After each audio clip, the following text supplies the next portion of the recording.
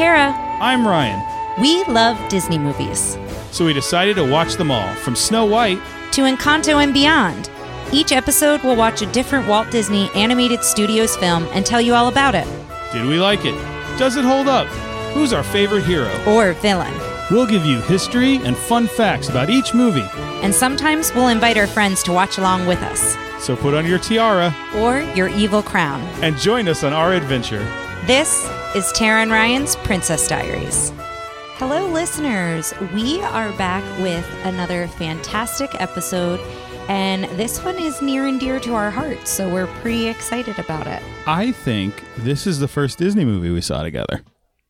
That could be true. I think that's very true. It's 2012. 2012, so yeah.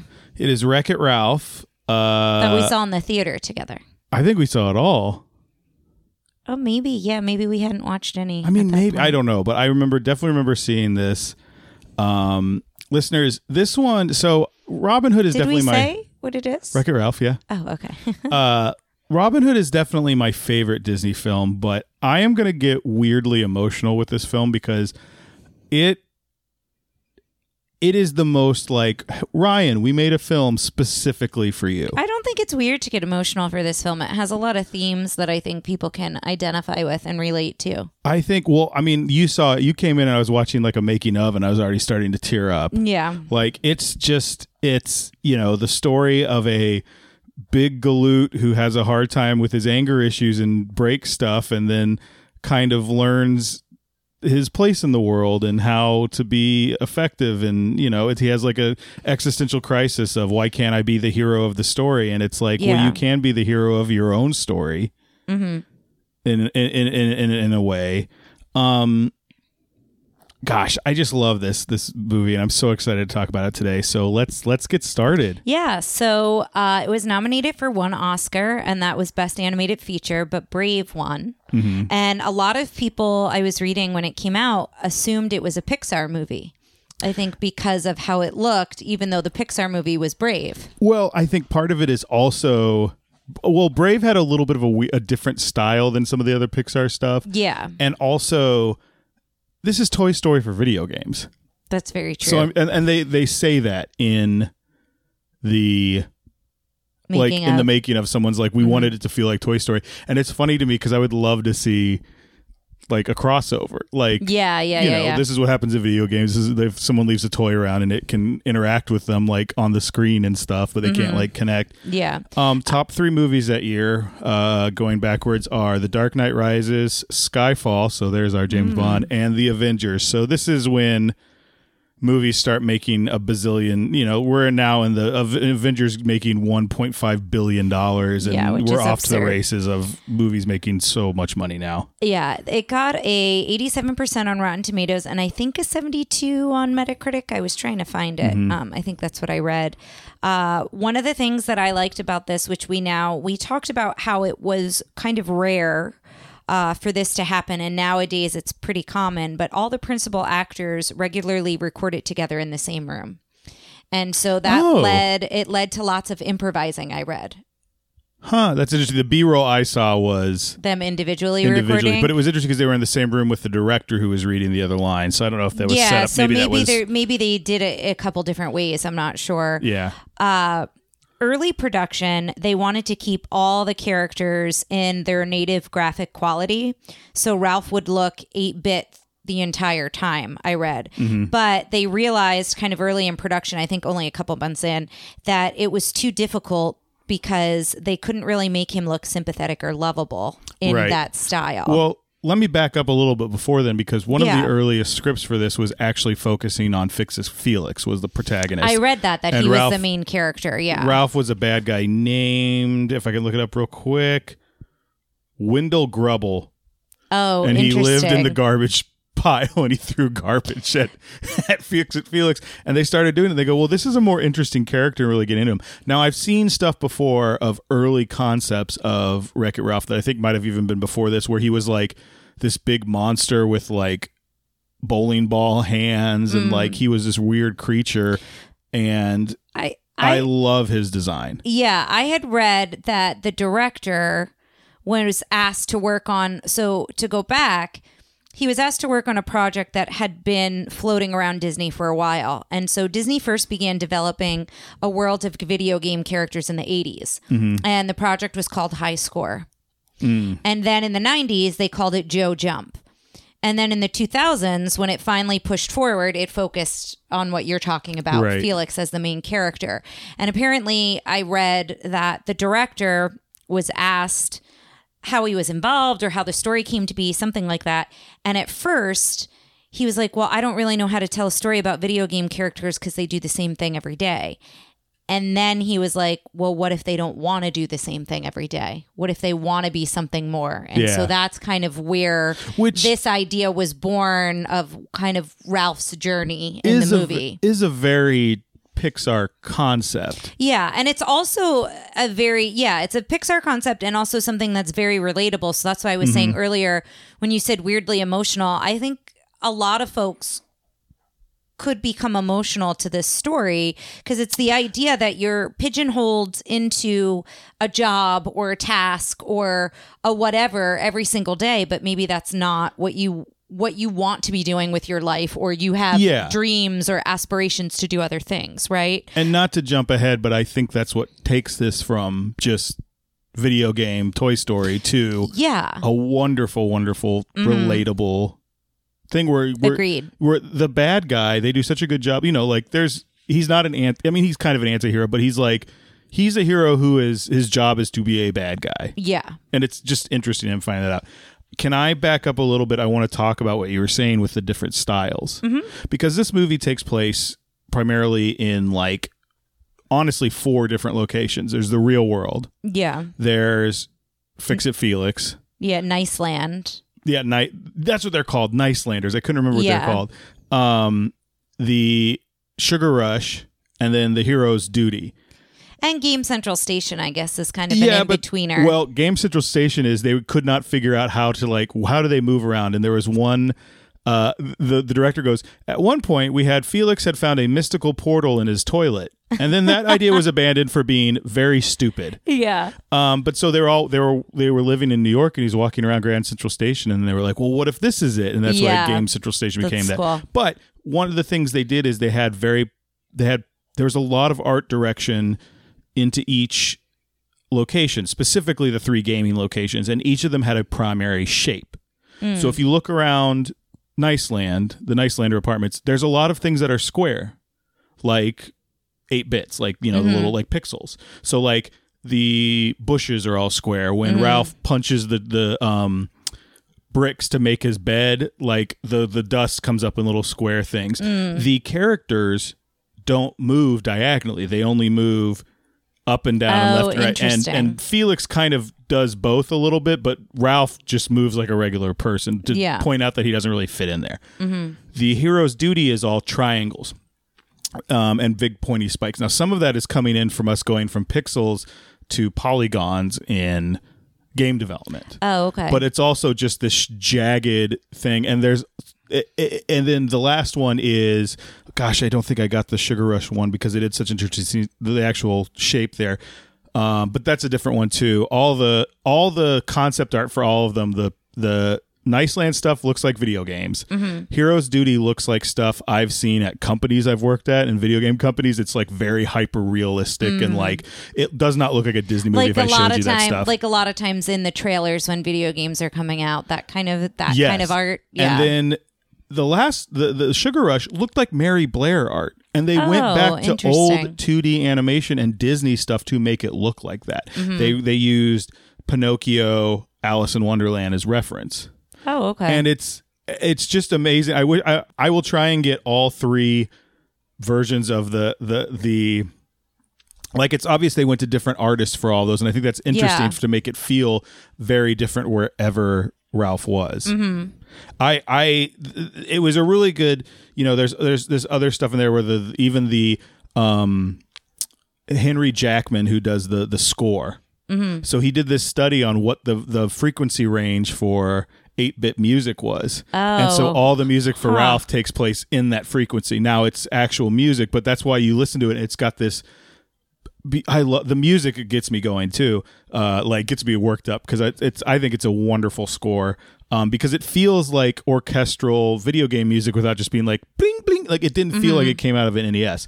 But when you go into Hero's Duty, they do a Skrillex song. Yes, I was reading about that. And it's meant to make you go, Ralph is like, I don't know what this is. Like it's meant to make Ralph feel out of his depth. Yeah. Is because all of a sudden it's like that scene is John Lasseter, who was, head of animation at the time, kept coming back and go, more. I want this to be super chaotic. Like it's going to be crazy because I want this to be such a difference between Donkey Kong and Halo, right? Yeah. Anyway, so I just think that kind of attention to detail in those worlds is very cool. Well, and I think we should mention Donkey Kong a little bit because that's, what was inspired. I had something specific it inspired, to say. Yes, it inspired. It's Mario and Donkey Kong is Felix and thank you. That's what I have. Ralph. So I feel like we need to mention that. Donkey Kong was 1981 is when it first came out. It's a good year. What a good vintage. Yeah. And what I thought was interesting, I didn't know this about Mario, but maybe a lot of listeners out there do. He was a carpenter in the Donkey Kong game. So that's how Fix-It Felix is similar. Interesting. I know he's had a bunch of different, because he's in like Donkey Kong 3, he's got a... Eventually he's changed to a plumber. Yeah. Eventually he's changed to what we know. Oh, sorry to cut you off. No, that's fine. But I wanted to mention the inspirations because a lot of my facts that I have are things to look out for, but also more so than just look out for the inspiration and how they really worked in all of these different video game influences, which it sounds like they've done from the music, from the animation, and from really every part of this movie, which I find fascinating. The other inspiration I read besides Donkey Kong was Rampage. Oh God, that's one of my favorite games. I know you love that game. And so that was 1986 when that came out. Oh, wow. So I'm doing this partly towards you and partly towards, I know we have some kind of like younger millennial listeners as opposed to me being the elder, like the farthest end of millennial possibly. Yeah. Rampage is a game where you're like... I just think of the board game. Oh, that Meeple game we had? That was where you knock... Yeah. You actually knocked the stuff over.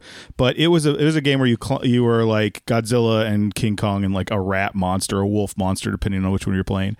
And you just climb up and down buildings and break the buildings and eat the people inside. It was wonderful. Because video games used to just, that's all you did was like two things. Well, and this is why I'm excited to talk about all the information I have, because I want you to talk about if you've played these games and if like how you're connected with them. Because in previous episodes, we might have some listeners, maybe this is the first episode they're listening to. I don't know if you want to just share a little bit about your background as to why you also connect with this. You connect to this character on a lot of different levels, but this is also what you do for a living. Yeah, so you might want to just talk a minute or two about that. I'm sure if this is your first episode, yes, I'm a video game developer. I currently work at... You don't even know where I currently work. I think more so, what I found interesting when I first started dating you and started learning about what you do. This is fun. Is for like the layman. Is that? I guess that would be right. For the layman, like what my Super Mario explanation. Yeah, and I think it fits well into our discussion of this movie. But you're a level designer, so what exactly does that look like? I know now you're different. A world designer, yes, but I am a designer. A long time. Yes, I was a level designer, and the way I would explain that to people, specifically people in my parents' generation, was... This is how I explain it to a lot of people who aren't as familiar with video games. So you've got Super Mario, like the first Super Mario, and you've got programmers who are the ones that program things so that like when I press B, Mario jumps, like things appear on screen, like everything like that, like all that stuff. Art is the one who they draw the blocks, they draw the enemies, they draw Mario. Level design is the one who goes block, block, block, block, block, block, block, pipe, block, block, block, block, block, block, block, turtle, block, block, block, block, block, enemy, like that sort of thing, and does everything, puts everything together, and kind of creates each experience. And that's what I do, kind of on a bigger scale. I kind of want to back up and go into like my old game things. 'Cause like I said, I'm a very elder millennial. I grew up in the era of like, I had a Atari 440, some number that no one remembers. that my dad brought home. My mom used to love watching me play Frogger. I had all the class, like like Frogger, Pac-Man, Q*bert. And was that on NES? Atari. So that was all Atari. That was all Atari. Okay. I'm not sure I got them on any. I had an NES, but my first one was the Atari. And I remember my mom used to want me to play Frogger because when you die in Frogger, it goes burr, and like this, and she thought that was so funny. So it's basically my mom sitting behind me watching me play video game, going, die, I want to see you die, and I'm like, okay. I used to love. My dad played a lot of softball, and afterwards they would go to these.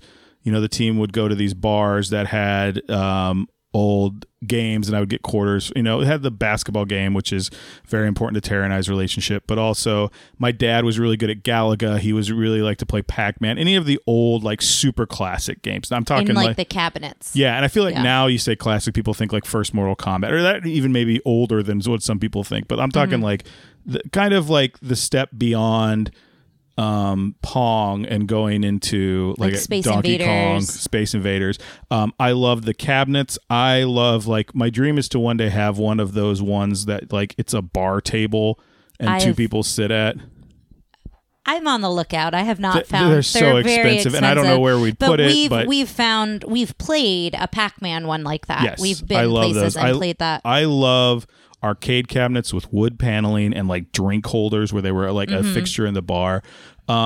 Recently, and we'll go into this very through here. I have some talks about it. My 19-year-old nephew came down, and we went to a place in Austin called Cidercade, which is a place you pay $10 and you go in, and they serve hard cider, but also you can play all the video games you want for free. For the like $10. A flat rate, for the $10 to get in. And if you're in Austin, I highly suggest checking it out. There were games I'd never heard of. There were games I was like, what is, and they were like, some of them were like IP that I knew, but I was like, I didn't know there was a Roadrunner game. I didn't know there was this game. It was so much fun. And I do think that it's becoming more common for these places to pop up in other cities. We were in Kansas City, and I can't remember the name of it now. It was like Up, Up, Down, Down or something like that. Yeah, it was something like that. And it was actually featured on Queer Eye when they were in Kansas City. That's where they went for one of their heroes. It's his birthday, and that's where they go and celebrate. And so we had a lot of fun at that one. But I highly encourage you, listeners, no matter where you are, check out your city to see if one of these barcades exists. Or like a pinball place. Yeah. I want to know, and we may have talked about this on the Tron episode. If you want to hear another one where we go into old 80s arcade culture with our friend James, check out the Tron episode. Tara, like, do you have fond arcade memories from when you were a kid? So did your dad? I know your dad made you give back your Super Nintendo. I can talk. I think we talked about that on a different episode, but which you put your hand up like you're like, don't say that. Like, I know plenty of people who had a similar. Like, video games were not well thought of. When I was a kid. I could go into that, but for me, when I think arcade, I think pinball. And my dad loved pinball. My mom loved pinball. There is like.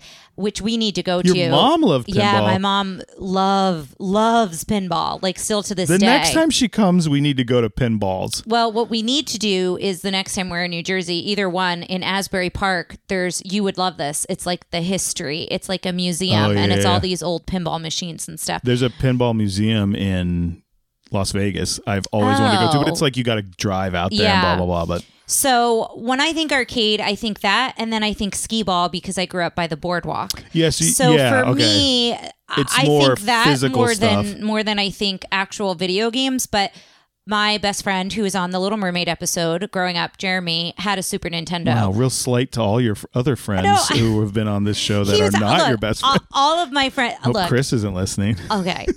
All of my friends who've been on this episode are very near and dear to my heart. But if you were to ask me who was my best friend as a kid growing up, like young child, it was Jeremy. We spent the most time together. Okay. And I'm very close with his sister. This is all going on the record. Okay. All right. I'm very close with his sister, but even growing up, like it was just Jeremy and I were closer in age. But anyway, he had a Super Nintendo, and so that's how I was first exposed. And we played all the Donkey Kongs. We looked for all the secrets. We did, all of those things. But when you're talking about Donkey Kong, you're talking about Donkey Kong Country. Yes. Like when I'm talking about Donkey Kong, Donkey Kong 1, Donkey Kong Jr., Donkey Kong, they're like the really crazy ones. Yeah. Super Mario World was also, and you've watched me play it. I can still remember all the secrets of like the alternate ways to finish the ghost levels and things like that. Do you remember Mario Brothers before it was Super Mario?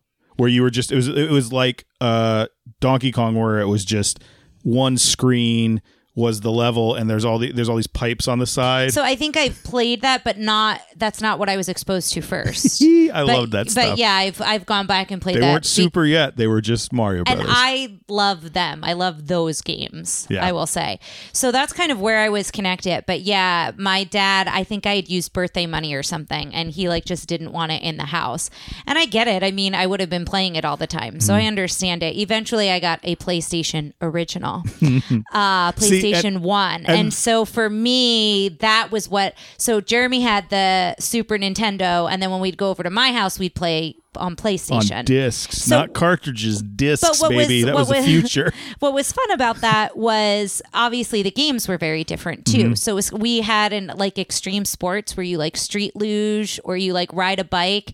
And you could, do you remember this game? You Not could, like, specifically, ride but I a feel bike, like there's been a few. You could do the street luge. Oh, but it was like a specific one where like there would be like there'd be like this weird commentary over it, and you could like ride over chickens, and like you could hear the chickens. Like it was kind of intense. Yeah. But do you remember Crazy Taxi? No, that one we didn't have. I love we've been watching a lot of the Simpsons Halloween stuff. There was a Simpsons version that was really good because it's just Simpsons Hit and Run. Yeah, but it's basically all you do is you drive through town, driving through stuff, and then you pick up people and take them to another part of town. I love that game. But the other games that I really like were the Crash Bandicoot, which now I've played because they've kind of been rebooted. Rayman, Re-Bandicooted. Yeah, oh, I'm sorry. Rayman, I loved. There's I don't know if you ever Raymans. played Rayman. Yeah, those are on Switch. I can get you some Raymans. Oh, yeah, Raymans. I love Raymans. I loved that one. I'm trying to think what else was on PlayStation that I really liked. I played like the Hercules. We've talked about this in the episode that we did with the video game podcast. Oh, 8-bit Gladiators, 16-bit Gladiators. So yeah, if you want to check out more of like my history and connections with video games, I go into a deep dive on Aladdin and stuff like that. And spoiler alert, hopefully they're coming back for Ralph Breaks the Internet. Yeah, I would love that. But I wanted to get back to the movie. I could talk about old games. Oh yeah, well, and I will in a second when I'm going to do something right before we go to break. But go ahead. So I wanted to talk. You were mentioning how when your dad after softball, you would go into the bar and you would play different games. Bar? Well, the game that's in Wreck-It Ralph, Tapper. And I went down a little bit of a deep dive because I got very interested in this. It came out in 1983, and it was a bartender game. So you played it. Did you play it as a kid, or did you play it later in life? So the weird thing about it is there was Tapper, and then there's like root beer Tapper. I have that information. Yeah. So I'll go into that, and then you tell me. Yes. I'd love to hear your experience. But it was very controversial. I've actually played it recently, too, at Cidercade. Oh, it was very controversial in real life because it served mugs of Budweiser. So it was actual mugs of Budweiser. It was sponsored by Budweiser. Yeah. There was a big Budweiser thing in the background. And it was Midway, I think, who made it. That's right. And so it was intended for adults to play at bars, but of course it made its way into kid-friendly arcades and parents became upset. So that's where the controversy came. So that's when root beer Tapper came into play. And so they changed the bartender to a soda jerk character. And what I think is cool is in the movie, they use the bartender character from Tapper, but they have him drinking root beer instead of beer. So they merge both versions in Wreck-It Ralph, which I thought was a cool way to pay tribute to both games. Now, have you ever seen this game? No. It has an actual tap. Oh, cool. So you've got a joystick and a tap. So it's all these 4 bars, and people start coming out from the left, and you want to go to the thing and then pull the tap and fill it, and it throws it to them, and then they get it and they throw it back. So you have to be back there to catch it. So you're giving, and when you get them, they get pushed back. The one I played at Cidercade that I had some problems with. So first off, it was Simpsons themed for some reason. So I think some of them in there are like weird Japanese knockoffs and stuff. Duff brand beer? No, I think it was just the Simpsons characters because it also didn't call them the Simpsons character. It was just, that's clearly Moe. Oh, okay. And Homer's one of the ones coming. But every once in a while, Homer would be black. Okay. And it was very unsettling. Like they would just go, we need more characters, so let's just make some of them not yellow. We'll make them black. and looked pretty racist. And I was like, well, this is interesting. Yeah. I had a lot of times where it was my 19-year-old nephew and he was right behind me, like, oh, you got to see this game. And then we'd start playing and I go, this is really weird. I will say, because this one of the characters shows up in Wreck-It Ralph, we started playing Altered Beast. If you know Altered Beast, I want all of you to find a teenager, preferably one you know, and take them to an arcade and then start trying to explain to them what's happening in Altered Beast. Because that is a game where you're like, you eat these energy balls and you become a buffer and buffer guy until all of a sudden you turn into like a werewolf or a bear. And then you're fighting a character who he throws his head at you, but he keeps growing another head. So he throws a lot of heads at you. And there's like a two-headed, it makes no sense. I was like, oh yeah, this game. And I started explaining it to him. And I just started like dying laughing because I'm like, this is like, who came up with this? But I just grew up with this. I'm like, oh yeah, it's Altered Beast. You do this and this. And I'm like, oh, this is crazy. A lot of games are like that nowadays, but anyway. The other thing that I don't know if this was in Disney World, but I read in Disneyland for a time, you could play Fix-It Felix Jr. at Starcade in Tomorrowland. You can find it out there in the world some places. Oh, that's exciting. You can play it online, like pretty much it's a free game, and you could probably download it somewhere. I've played it. It's that's part of the thing that's fun about it. It's a pretty solid. It feels a lot like Popeye, which is kind of a spin-off of Donkey Kong, like it kind of took the thing, which I love that Popeye game too. Story real quick. When I was 6, my parents took me to Hawaii and never took me again because my mom claimed all I wanted to do was just play in the arcade, not doing anything, which I was 6 and the next closest person to my age was like 17, my sister. Yeah. So it didn't make sense. But anyway, that's a whole other thing. But I just very distinctly remembering wanting to play that Popeye game all the time. And in fact, they did leave me there a few times to go do adult things because again, I'm a 6-year-old hanging out with like adults and like older teenagers. Yeah. Anyway.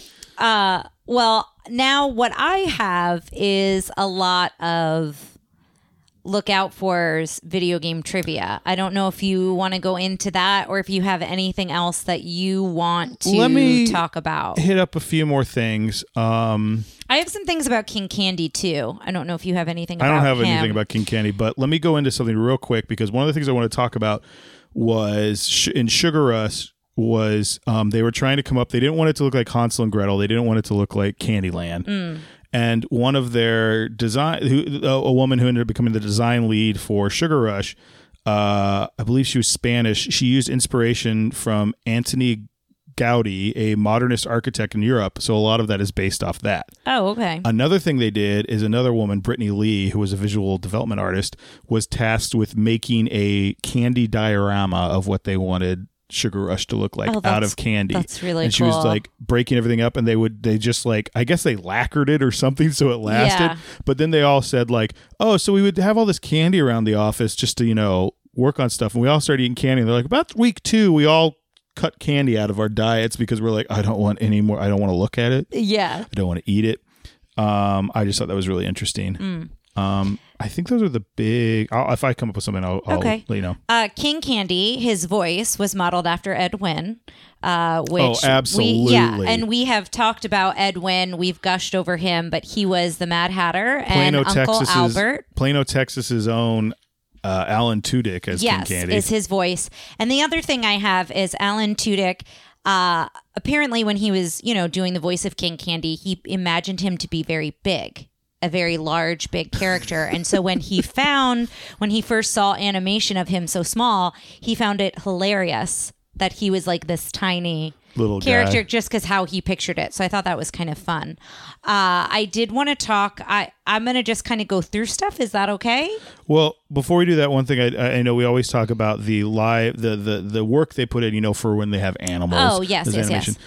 There is hours and hours and footage of them putting Mentos in Diet Coke and letting it explode for that thing. That's great. Let me ask you a question about what you do. Are you, when you say you're doing video game references, are you doing like the cameos that are in the I have some cameos. I have some things to look out for. But it's interesting because, Tara, I have every single cameo. Okay, so I didn't do every single one, but I did read that there are 188 different video game characters that are referenced throughout the film. Okay, I don't have 188. Yeah, so that's what I read. I think it was, 188 classic video game characters in the movie. So I obviously don't have them all either, but we'll go through them and we'll see if some of our stuff is similar and some of it is not.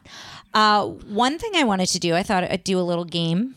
Oh boy. The graffiti in Game Central Station references famous video games, and there are 3 that I have. So I'm going to see if you know them. I used to know these. I remember there these. might be more than these 3. These are the 3 I read about. Is there a Zelda one?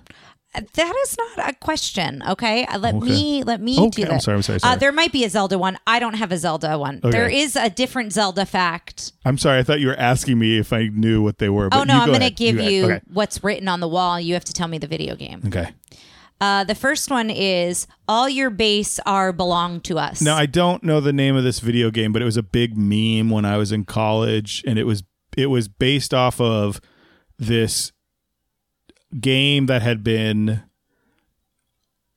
translated poorly from Japanese into English. Yes, that's and what it's it's hilarious, and I'll put it up. infamously Yes. known for it. And it was like it started off and it just did the thing, but it's like all your base are belong to us. Like it becomes like a song, and it's ridiculous. Yeah. So 1989, it was called Zero Wing. Okay, was the game, but you are right. This might give it away if I pronounce this character wrong because I've never played this game. Aerith lives.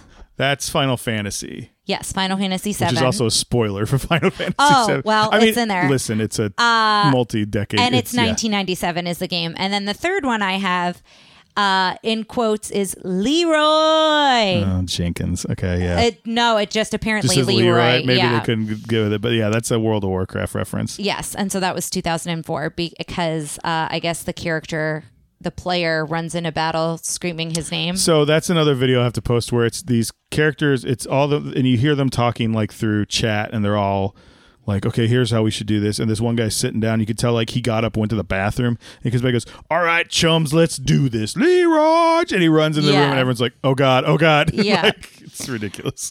So those were, again, there might be more graffiti, but those were just the 3 that I read. There is a Zelda fun fact, and so I will share that since you mentioned Zelda.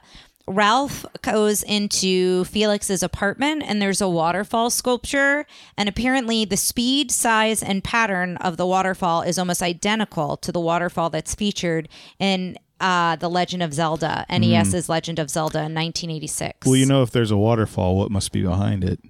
A treasure chest. That's level design 101. Yeah, especially in Skyrim. Look for those treasure chests, people. This I thought was cool. At the train station in Niceland, something to look out for. It shows the population, which is 224 by 256. Oh, that's funny. And yeah, well, say why it's funny. It's a sizing of like it's divisible by 8 because that's the size of like a sprite or something you would use in a video game. How I read it was it's the common resolution of an 8-bit game. Yeah. There we go. So, but again, I find these funny because I didn't know these, but these are things that like you know about because of what you do. Think about that though. What is it? It's like 256. 224 by 256. So that's 224 pixels. Yeah. Do you know how many 1080, which is like the common thing now, is like this big. So it's the pixels were huge. It's anyway, sorry. Yeah. No, that's fine. The character Cyborg is it Kano? It's Kano. Kano's signature Mortal Kombat fatality on the zombie during the bad guys meeting. Yes. And so that was another reference. There's a lot of characters that look to be like kind of off-brand versions of characters that maybe they couldn't quite get the exact licensing to. For. The high score of the Wreck-It Ralph cabinet is 120501, and that's Walt Disney's birthday. Oh, that's cool. So I thought that was kind of fun. There's a Sugar Rush racer named Minty Zaki, Zaki, and apparently it's a tribute to a Japanese animator. I'm just gonna. Is it Miyazaki? Yeah. Yeah, that's the guy who does the movies that Amandar likes. Oh, yeah. One day we will do some Miyazaki stuff in here. He is so wonderful. John Lasseter was a huge fan of his, so that's paying tribute to him. So it must be Zaki is the last name. Miyazaki. So it's Minty Zaki. Zaki. Yeah. Do you know the one that's like Candlehead? Like they've all got these names like Peppermint, Petunia, and all these things, and then there's one just named Candlehead, and I think it's he has a candle for a head, and I'm like, what does that have to do with any? Like, I don't understand this character. I didn't come across any facts or anything about him. Candlehead. Yeah.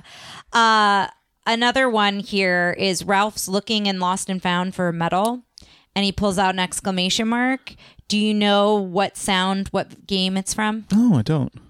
It's a sound from a video game called Metal Gear Solid. Yeah, okay. It's 1998, and so that sound I think is heard other times in the movie, but when he pulls out that exclamation mark, there's a sound that's made, and it's referring to that game. Now, they've got some Mario stuff in here, but I know they weren't allowed to use Mario and Luigi. I didn't come across anything specific, so was it licensing that was the issue, or was it... they said you can't use them because I think they wanted to give them their own Mario movie coming out soon, but Bowser's in it. Yes. He's in the bad guy Anonymous. Yeah, so it is interesting that they... I think they said you can use these characters and this is, Got it. all that stuff. We mentioned Space Invaders earlier, but at Felix's birthday, Ralph smashes cake and it splatters around the room and on Ralph, and it's to resemble the shape of an alien from Space Invaders. And Space Invaders is 1978. That's the other thing that I found fun. All the trivia listed the date of the games, which I thought was cool to know how far back they're going with some of these references.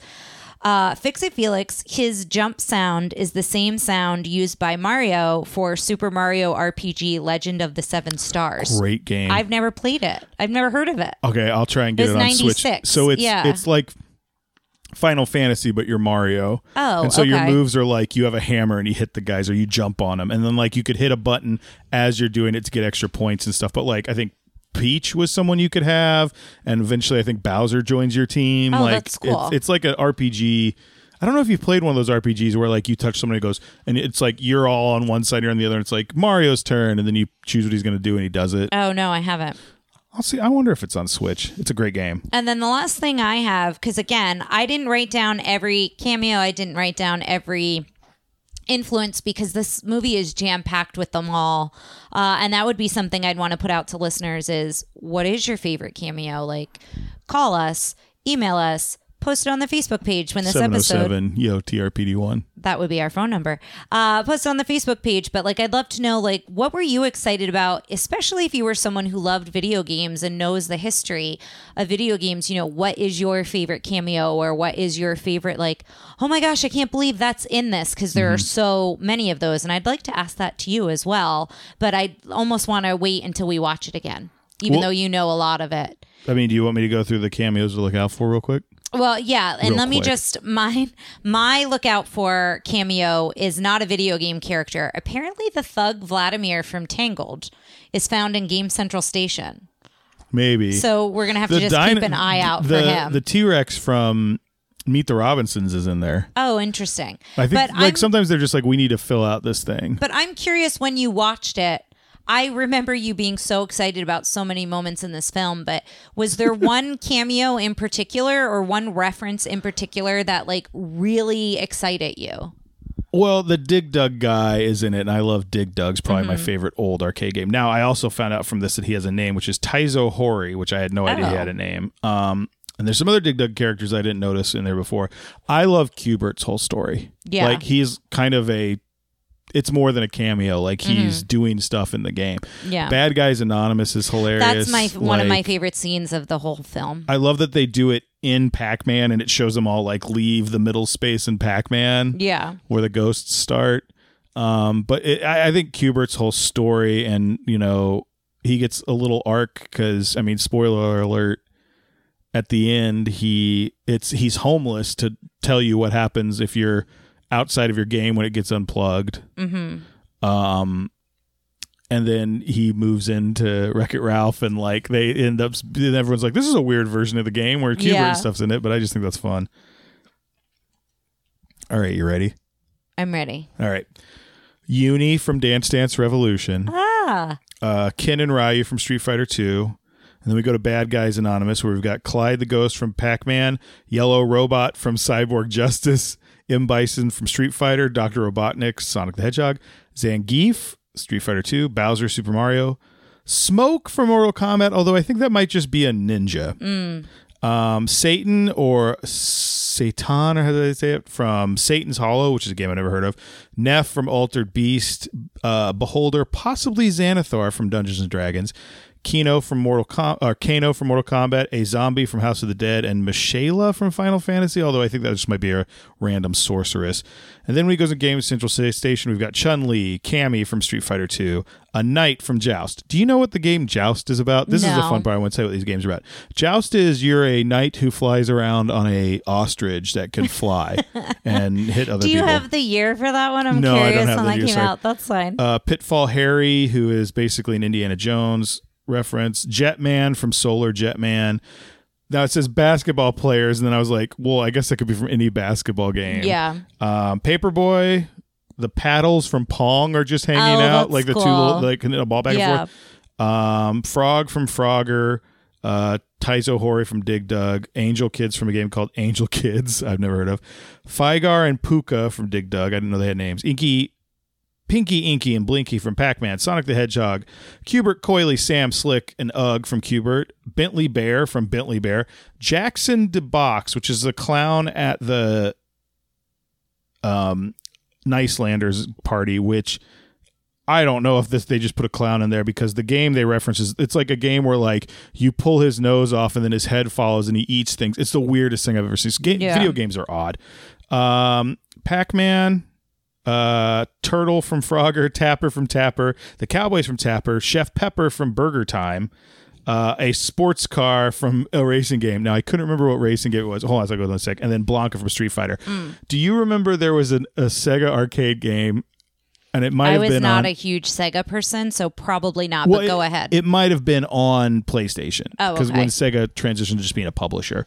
And it was a racing game. When you lost, it had the best ending screen ever. It would come up with game over and it'd go, game over, yeah! Like it did like the weirdest like and me and my roommate in college would do that anytime like something happened and we get real upset, like to cheer the other one up, we'd go, game over, yeah! Like we just do that. It was so funny. And this is like pre-YouTube, so like I'd never heard it, and then I remember at one point in YouTube going like, "Oh my god, I can find this now," and I found it anyway. So I don't know what it was. It could have been Pole Position, could have been Sega Racing. I don't know. If you know which racing game that was, the one where it's Turbo goes into the other game and then breaks the game. Anyway, yeah, those are the ones I have. I'm sure there's more. I think there's a Pokemon in one of them. I don't know. Yeah, I think there's what I find very interesting and fascinating and cool about this movie is the attention to detail of making sure the history of video games was represented. And it sounds like it was represented in every aspect,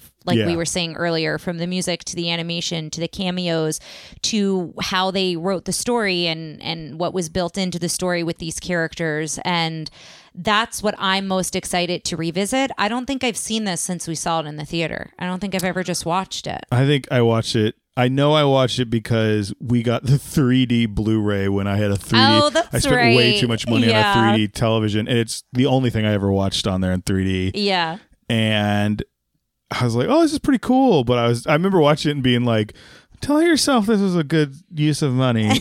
Tell yourself it was a good use of money. It's a good look how fun the 3D is." Like anyway, but that's what I'm really excited to go back and revisit, and especially now that I think I know even more about video game history than I knew when we first saw it, and I am really excited to revisit it. And I also, again, want to encourage listeners to tell us I would also just love to know your favorite video game character. Maybe that's something we need to do, some sort of a poll or a question on the Facebook page for people. I'm just curious. I don't know. A bracket? Maybe a bracket. That would be fun.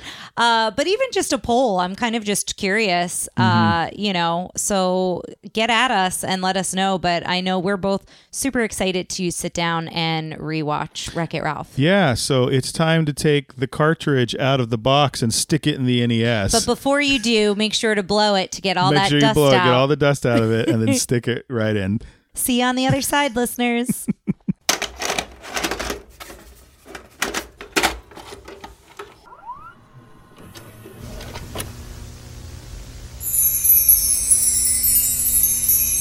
We are back. We have gone to Candy Crush and back. And how are you feeling? I feel like we should have, if we could figure out the noise that's like ding, like the continue. Oh, and yes. then you put another quarter in and he gets up. I don't know what game I'm thinking of specifically, but you know what I'm talking about, right? Yeah. I loved it as much as I have any time I've seen it. Same. I laughed. I forgot, there are things I forgot. I think I had some really good laughs and a really good cry at the end. This movie is so perfectly cast, and I don't know that we talked about it. We didn't talk about the voice talent at all. So Jack McBrayer is I almost said Flip It Felix, like Flip It, or what's this? The Flip It or Flee It? Oh, I thought you were talking the show about you watch where they're like, they go to the thing and they buy the thing and flip it or flee it. Flea market flip. Flip it or list it? Flip it. No, you go to the flea market. Oh, it's flea market flip. It's flea market flip. Yeah, that right. one. Mm-hmm. Fix It Felix, I think, is probably, I mean, I could still think of Jack McBrayer when he's doing it, so I guess Wreck-It Ralph is number one. But like the top four, where it's Jane Lynch as Calhoun, John C. Reilly as Wreck-It Ralph, Sarah Silverman as Vanellope, and Jack McBrayer as Fix It Felix are so perfectly cast. Yes, they're great for the roles. And we noticed John C. Reilly had a writing credit.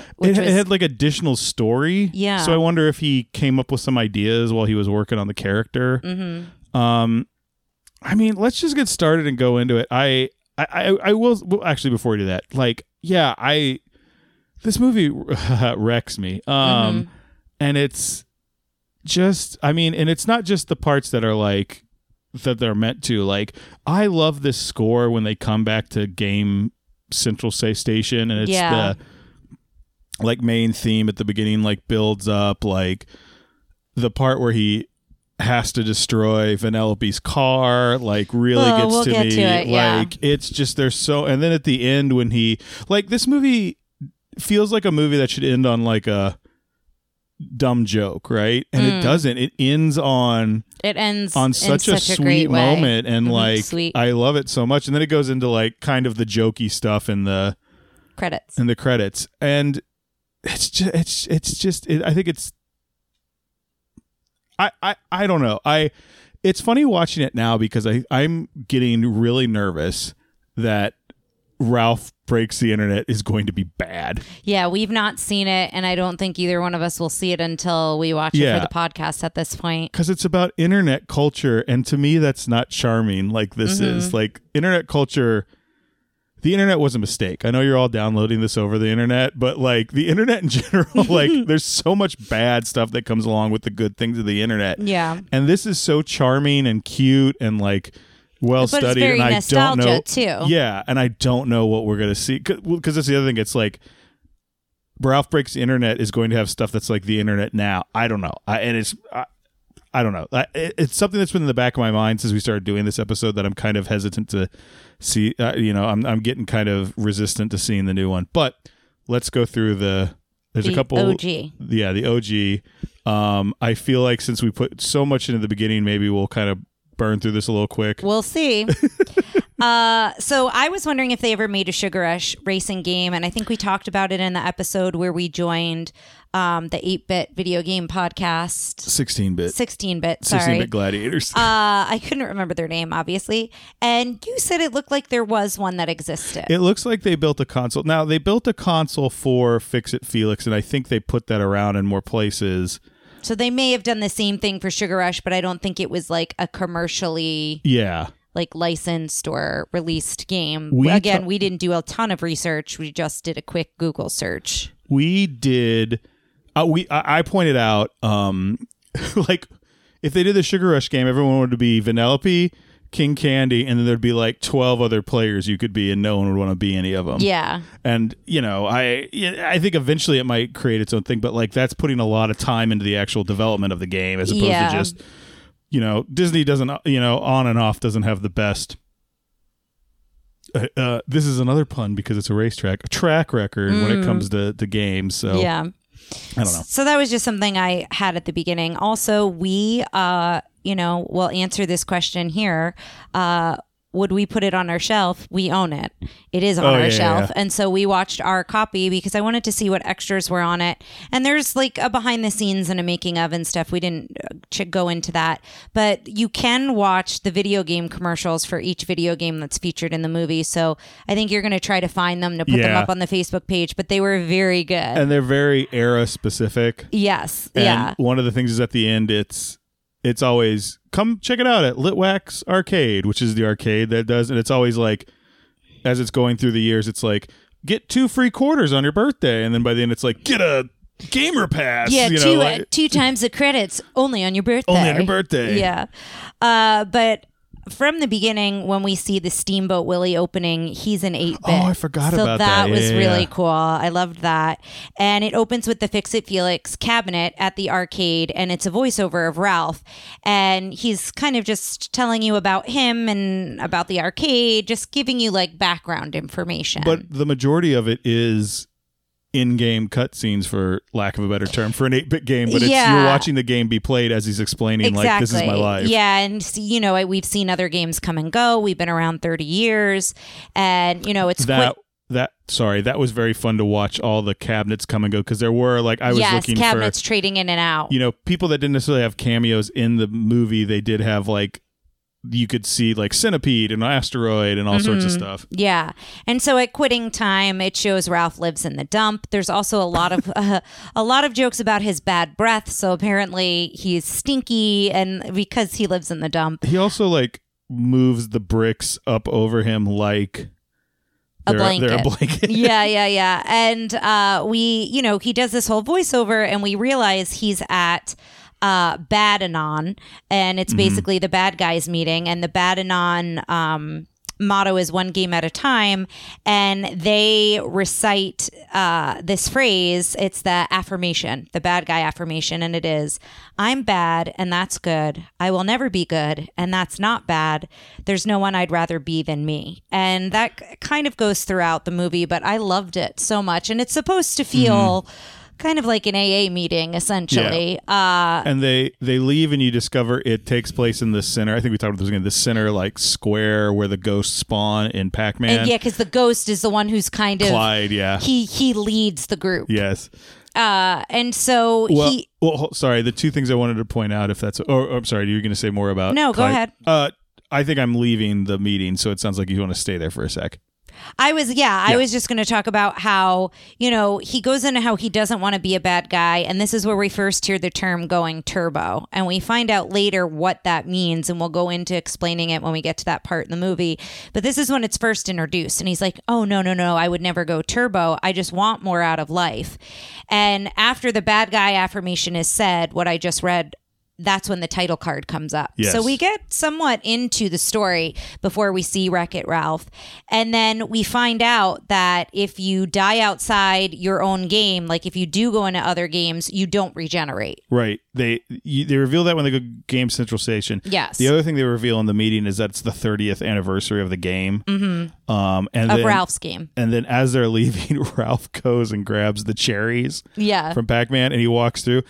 I don't know why I love those cherries, like when he's carrying them, and it's partly because they're so big in his giant hands. And he's so big, so you realize how big those cherries have to be in relation to him. He's walking out of Game Central Station, like the surge protector stops him. He goes, it's a random stop. And he's like, you always stop me.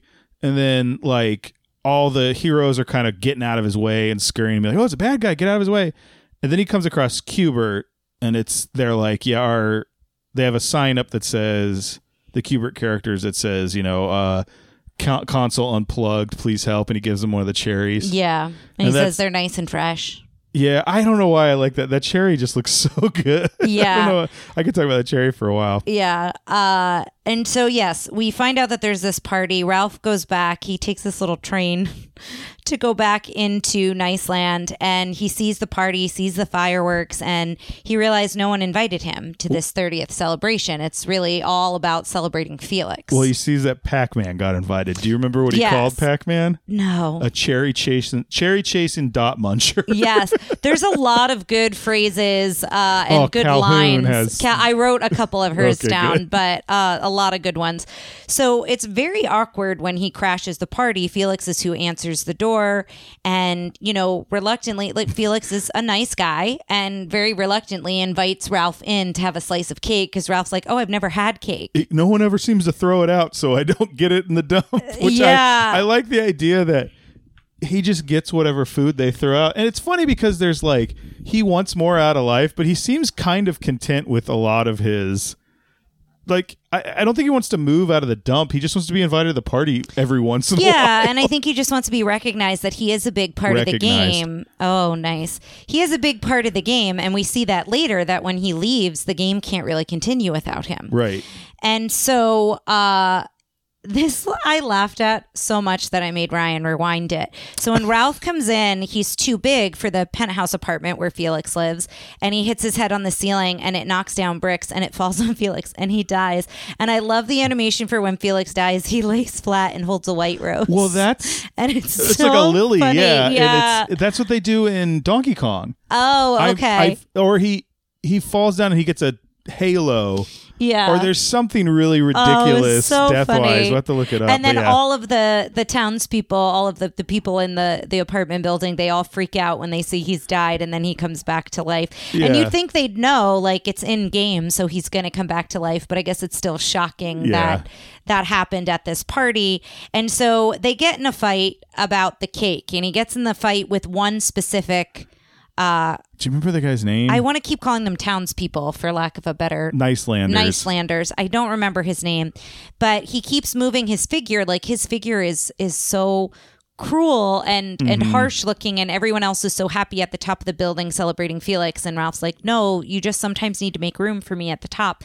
And they keep going back and forth, and then that's when he smashes the cake, and he says, well, I'm gonna go and I'm gonna win my own medal if you guys won't give me a medal. And that's part of what the fight's about. You can come live in the penthouse if you ever get a medal, because you can't, because you're a bad guy and bad guys don't get medals. Yeah, and so that's kind of what sends Ralph on this quest to go find a medal. And so he goes into the root beer tapper, and it's the end of the night. We should say that too. It's the end of the night when he's gone to the meeting and all of that. So it's when no one's at the arcade playing the games.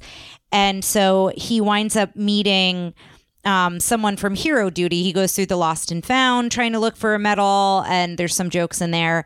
And then he meets someone from Hero Duty, and he talks about fighting bugs, and he's like in this panic about fighting these bugs. Yeah, and I think that's Joe Latrulio from Brooklyn Nine-Nine. Yeah, and so he winds up stealing his outfit and goes into the Heroes Duty game. Mm-hmm. And I love how they do the Heroes Duty thing, because it's all of them are clearly just there to shoot things and escort the first person shooter, who is the player, and it's like a robot with a screen and a gun, and the screen is, if you were to look out through the screen, like, you see the player. Yeah. And so, like, Calhoun stands in front of it and does, like, Calhoun is the leader of the heroes, I guess, and is like, does the whole speech and like walks you through, this is what you have to shoot at. If you're gonna pee your big boy pants, you gotta get loose, sister. Like, she's got these great, like, she's got really great lines, but she starts talking about, like, do this for your mama, and then Ralph shouts, I love my mama. You love that line. I love it. And I love that it's a girl as the first person shooter. She's, we follow this girl, the player. Yeah. We follow this girl playing a couple different games, and we see her at the arcade at the end too. But she's playing, and so that's the whole idea, is protect the first person shooter so they can get to the top and get the medal. One thing I forgot to say when we talked about this scene is, and I should have said before because you can see it, they went to, it was Saving Private Ryan, and I forgot what the other movie is that they... Oh, as inspiration for this... Aliens. Interesting. So the scene where they run in and aliens and everything goes to heck. Yeah. And then they escape, and then the Saving Private Ryan, the beginning where the thing goes down, and because if you watch Ralph, he's like, I love my mama, this could be great. It goes down and he's like, oh gosh. Yeah. He's freaked out by everything. And it's very much a Sweet Mother Hubbard, I think is what he says. Yeah. It's very much a sensory overload at this point. Ralph is freaking out. He's talking to the player, which is like a big no-no, and I think that that's kind of fun for us to see the player's reaction, to be like, what is going on in this game? Like, she's very taken taken aback on what's going on. She's witnessing, the malfunctions in this game, as well as she witnesses the malfunctions when she goes over to play Fix-It Felix after this. And Ralph says, when did video games get so violent and scary? Which I thought was a fun line coming from someone whose game is like, all about wrecking I things. throw bricks and you fix windows. Yeah. Like, that's it. Yeah. And so we see she goes to Wreck-It Ralph and she's like, goes to Fix-It Felix and she's like, Ralph isn't there. And so they put this out of order sign. And I love that it's a cabinet, a video game cabinet that's got like a water bottle on its head, and it's got a thermometer in its mouth, like and this sad face on the screen like it's sick. And so that's when everybody in Fix-It Felix, they all like lose it. They're all like running around looking. Right. Well, I was going to say one thing we forgot is Ralph runs into Q*bert on the way out and is like, Q*bert, it's me. I'm going to go get a medal. Oh, and yeah. then this is when Q*bert shows up. Yeah, and lets him know. But when the girl is seeing it go haywire, you notice that the Nicelanders are crying. Like, everyone's, like, lost Well, first they're all just sitting there going, like, I like that. So she starts controlling Fix-It Felix, and he's jumping all over the place. And then he starts moving of his own accord, but if you watch the joystick, it's moving. He's like, I'll fix it, and he goes to find Ralph. You just hear him, like, kind of his breath go, Ralph, like, and just keep yelling for him. And then it cuts back and they're all like running around the bottom like, oh, where's Ralph? And that's when the guy from the arcade comes over and he's like, okay, we'll get somebody to come look at this. Right. And so Ralph realizes where the medal is in Hero's Duty. And so when they're like resetting before it's time for another player to come on, he starts climbing the building at where the medal's kept. Two things you learn in Hero's Duty, these bugs, the Psy bugs that are the bad guys, absorb anything they eat and use it. So they eat Ralph's gun and they start shooting bullets back at him. Yeah. And then at the end of the thing, they have like a beacon, which is a big light, and they all fly towards it like a bug zapper, and they all get zapped. And that's how they're not like the other characters that know they're in a video game. They're just like, and they describe them as a virus. Yes. They're like Jaws. They eat, they swim, and they make baby sharks, and that's it. Yeah, and that's pretty much it. So when this is all happening, Fix-It Felix finds out from Q*bert where Ralph has gone, and he goes, okay, I'm going to leave. I'm going to go bring Ralph back. And so he goes... Can we talk about him speaking Q*bertese? Oh, yes, that's and he's right. Like, and then like the little like things... Symbols change. If you don't remember Q*bert, whenever Q*bert get hit, he'd go, and then like pound sign, dollar sign would show up. So when we get Fix-It Felix to the point where now he's in Hero's Duty, he really is smitten by Calhoun. And oh, look at that high definition. She says, flattery don't change. Hold on. Let me say it again. Flattery don't charge these batteries, civilian. She's so wonderful. So Ralph wants this hero medal. He's so excited. He avoids all these eggs of these bugs. He gets it. And there's this big fanfare and this big speech that they're giving him. This hologram gives, yeah. And then he accidentally steps on an egg. And then he rolls over all the other eggs as they're describing like all the things he did well, and as it's happening, he's doing all of those things wrong because he's like tripping and everything. When you touch an egg, they start to hatch, and there's like a Psy bug on his face. He gets attacked, and he goes into an escape pod, and that's how he gets into Candy Crush. Yes, it goes flying through Game Central Station. Felix and Calhoun see him, and then he goes into Sugar Rush. Sugar Rush, yeah. I think I called it Candy Crush because that's an actual game. Isn't that yeah. Yeah, Sugar Rush is that's what. Funny. I wrote it in my notes as Candy Crush. That's funny. Let's talk a little bit about how Sugar Rush looked. So you had mentioned something about them bringing in Instagram food photographers. Well, I think I told you Instagram. I think it was just regular food photographers to talk about lighting and everything to make food look, not satisfying, but appealing. Thank you. Yeah, they really did. They did an excellent job. Even the candy cane, when he's on this peppermint tree, the ribbons of the candy cane has like the fine lines in it that it does when you look at candy canes up close. Once per computer CGI movie, Tara fixates on one thing, and it's just so fun to like try and guess what it is. But she's like, "Look at the lines in that candy cane." It was really something. But I also like a lot of the. In-world things we find out, like that comes back, like double stripe. A double stripe you fall, like if you're around in the world, like a double stripe. Probably in the racing game, if you're on a double stripe road, maybe it does something. That's a good point. Because I was like, why would you be climbing in this game? So. I mean, you wouldn't, but it happens with Calhoun and Fix It Felix. There's somewhere else, and they hit a double stripe. Yeah, and it's a bridge. So I think that's what that's about. But this is where he meets Vanellope. He's trying to get the medal, which is at the top of this peppermint tree, and she's trying to race for a gold medal. And we find out she has a glitch, and this is kind of all how we find this out in between the two of them. And this is where Calhoun tells Felix, the Cybug, it's going to ruin the game. It's going to eat the game. It's like a virus. We have to go find it. Like, you saw that Cybug, like, I have to go fight it. And Felix is like, no, I'm going to go with you. Like, I'm not going to let you go alone. And then, isn't that when we find out Calhoun's backstory? They tell Felix before he goes in with her. The one day goes, she doesn't do patrol. He goes, she's really intense. And then the other guy goes, well, she's programmed with one of the most heartbreaking backstories.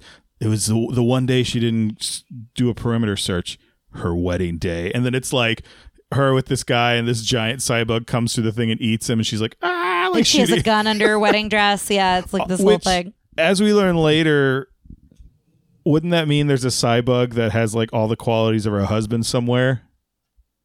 I don't know, because it eats... Oh, yeah, because when it eats the gun, it becomes a gun. Yeah, you're right. I'm sure she killed it. You think? That, yeah, because I guess she immediately pulled out her chain gun that she had under her wedding dress. Yes, under her wedding dress, yeah. So this is when they team up. They go into Sugar Rush together, and then we meet Sour Bill. I forgot about Sour Bill. I love him. Well, we meet all the racers, and we meet King Candy. Sour Bill, we meet King Candy. And but Sour Bill, yeah, he sounds like Ben Stein. Yes. The guy who's like Bueller. Mm-hmm.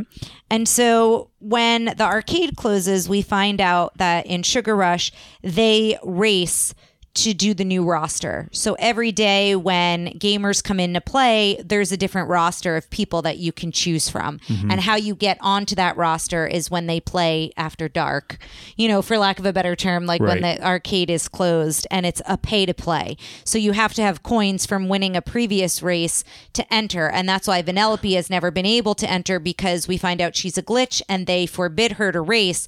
That's why she was after Ralph's medal. Which, from a gameplay standpoint isn't good, because it does create situations where people who don't win are like out of the race permanently. Anyway. Yeah.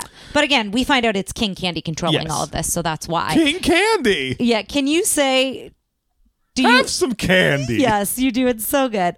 Because it's very close to mustard. Mustard. And he's doing an Ed Wynn impression. There's no question. Oh, yeah. And I read that was very intentional. I think you said it last time. He looks like the Mad Hatter. This is the world that they did a lot of basis from Alice in Wonderland. So, yeah. Mm-hmm. His hair looks really wispy and good if you get a good look at his eyebrows. It's good. His design design is good. He's so funny because he says very stupid things that like distract. There's a part later where like they break in on Vanellope and Ralph, and Ralph shoots them with like some sort of frosting, and they go, "Are you hurt?" So he goes, "No, he just glazed me." Yeah. And then he goes, "Get him!" Like almost like he had a sugar rush from the glaze. He's like, forgets. Well, he does it all the time where he forgets for a second just to be funny, and then he's like, "Oh wait, I need to get back to whatever I was doing." So that's why she takes the medal from Ralph. That's kind of the whole thing, so she can get in and play. And we also find out King Candy plays along with everyone because he wants to be on the roster. And Ryan had said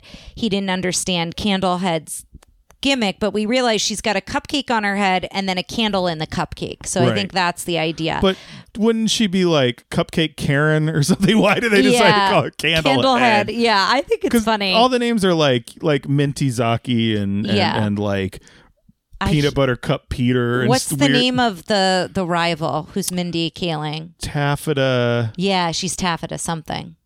Taffeta something. Yeah. Taffeta darling. Taffeta. And but just want to go Candlehead. It's like, why? Yeah. Why was this the name? And they keep making weird jokes about it, like when she's like, my candle went out. Like she's a not a main character, but she's like a henchman. She's a main side character, yeah.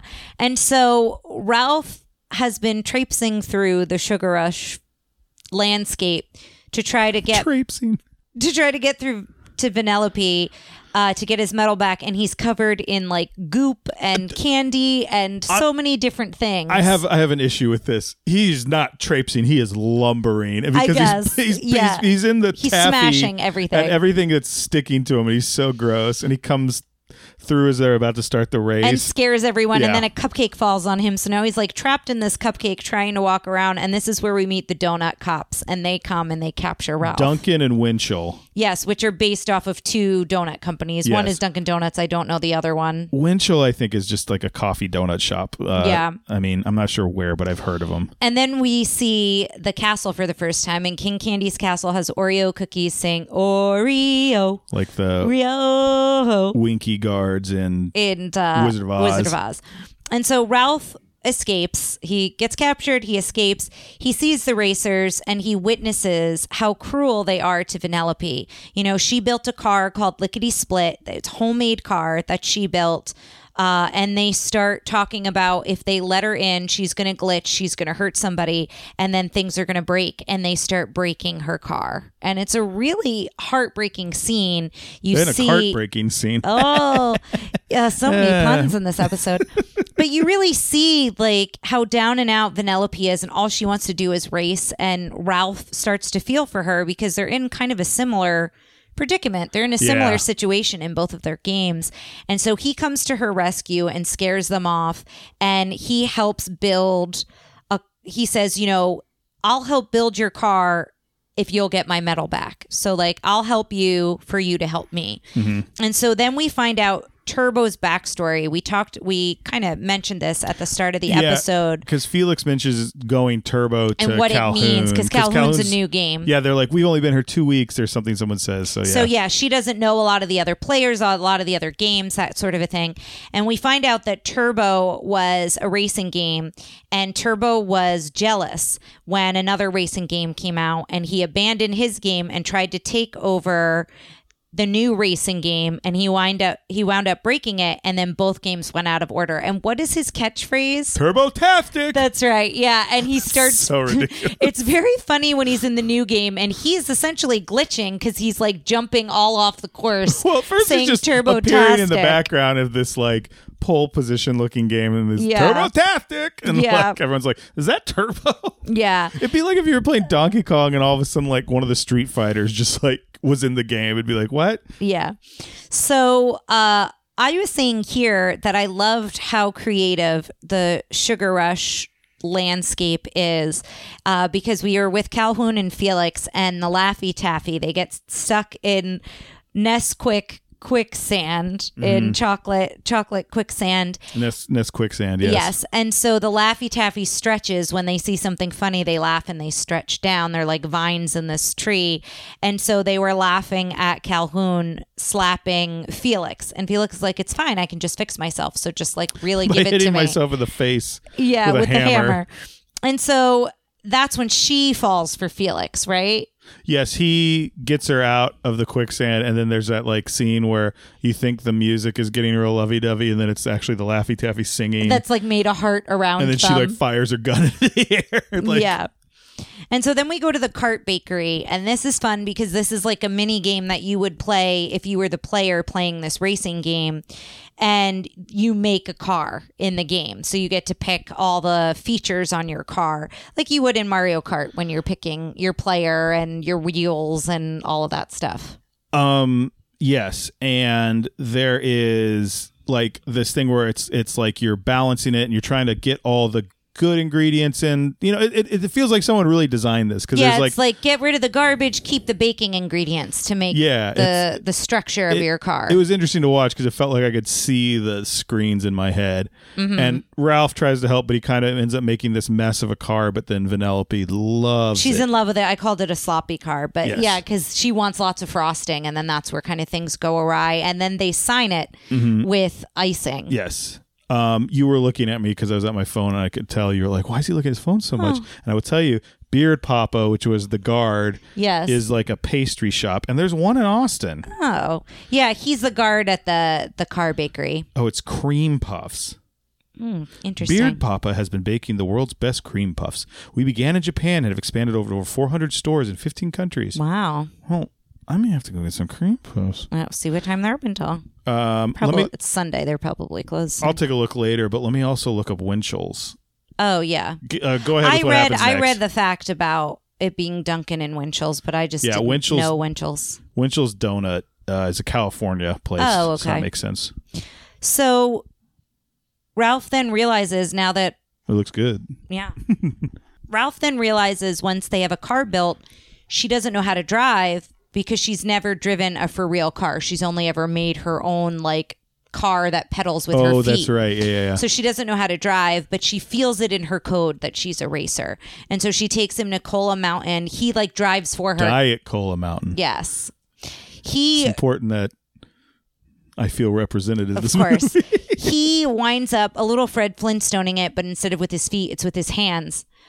Gets the car moving because King Candy sees that they're in the bakery, comes after them, and she goes, oh, go through here in Diet Cola Mountain, and it's a little like glitch spot that she can see. She knows is there, but no one else knows it's there. It looks like an area they started building in the game, or one that maybe eventually they'll do an update for. But it looks like a half-finished level. Yeah. So I think that was the idea. And then she's like living in all the trash there, and that's when Ralph starts feeling very like sympathetic towards her, and he builds her a racetrack by like pounding the ground into something. Yeah, so she can practice. And then there's all these Mentos hanging. Now, Mentos, Stalag. Oh. Which one are they? Do you remember we've talked about this? I think we've talked about this on the thing before. I don't remember. Stalactites hold tightly to the ceiling. Yeah. Stalagmites might one day touch the ceiling. They're stalactites. Yes. And so that was for you listeners out there too. We were talking about how neither one of us have ever done the Mentos and Cola thing, so we might do a little fun video and put it on the Facebook page. I feel like we don't do a lot of stuff of us and put it on the we were on the Facebook page a lot, but there's not a lot of. Sometimes I see podcasts that have like you see a lot of videos of the people, and I'm like not interested in that. Yeah, but this I think would be fun, so we'll see. We might do it. Mm-hmm. But this is where we also find out that glitches can't leave their games. Mm-hmm. And so Ralph realizes that, and they talk about that and how, because he says, why don't you just leave? Yeah. That's right. He puts that suggestion to her. I was trying to figure out why they talked about it. Yeah, I was trying to remember. So then he makes the track, like you said, and then there's this whole montage of her learning to race. To Rihanna's Shut Up and Drive, which is a weird needle drop, but I like it. I feel like it's good for it. I enjoyed it. And so then we cut back to King Candy, and he has the cheat code. Was it up, up, down, down? Left, right, BA start. Yeah. And so it's on a tapper napkin. And so he looks at it, and he does it, and it opens this vault. And we find out that he keeps going in and changing the code. Yes. And he keeps going in and changing things. And one of the things he changes is he pulls out the medal that Vanellope, Ralph's medal, to pay to play. And he now has it so it's around his neck so he can use it to talk Ralph into stopping Vanellope from playing. Now, something I want to talk about with this scene, this code is funny because it kind of looks like the code I work with in in Unreal. It's visual based programming, which means you have nodes and connectors, and so you build like this node does this, and then it has outputs, and the outputs go into the inputs of other things, and it's something to make it visually easy for ding dongs designers like me to do to see what connects code. To what. And it's just interesting that because the thing as he's getting out of the code, it zooms out and you see a Vanellope von Schweetz node that's kind of off to the side and nothing's connecting to it. Yeah. And the idea that node exists, but nothing's hooked up to it, so that's why she's not in the game. Yeah. So I thought that was kind of cool. Yeah. I'm sure there's, especially in a creative industry like this that is also using tech, there's got to be, I don't really ever see any of the tech they use, but there's got to be visual. Some of it's got to be the same stuff our I would artists think, use. Or something similar. Yeah. Yeah. So it's probably where they got the idea. It looks really cool. Yeah, it's really cool, and it gives you an insight into how deep Candy has messed with stuff to make it so he's always on top. So did you understand that her thing was over here and nothing was connected? Yeah. So that's interesting to me that it's cool because it works visually as a way to depict what's going on to the layperson. Yeah. And at the same time, that's also the way that visual scripting language is to make it easier for ding dong designers. So it speaks to people who are in the industry. Yeah. I thought it was kind of cool. Yeah. But I just mean that style of programming is simplifying code in general. And then it proves that it works. So they used it for someone who doesn't even code. Yeah. I just thought it was cool. Sorry. Yeah. No, it's fine. So Fix-It Felix winds up saying, "You're a dynamite." What does he say to her? You're a dynamite gal. You're a dynamite gal. And apparently that's what her fiance said to her. And she kind of loses it and they go their own way. And he ends up at King Candy's castle.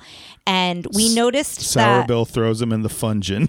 Yes. And we also noticed that the flames, the like torches, are flaming marshmallows, which was a nice touch.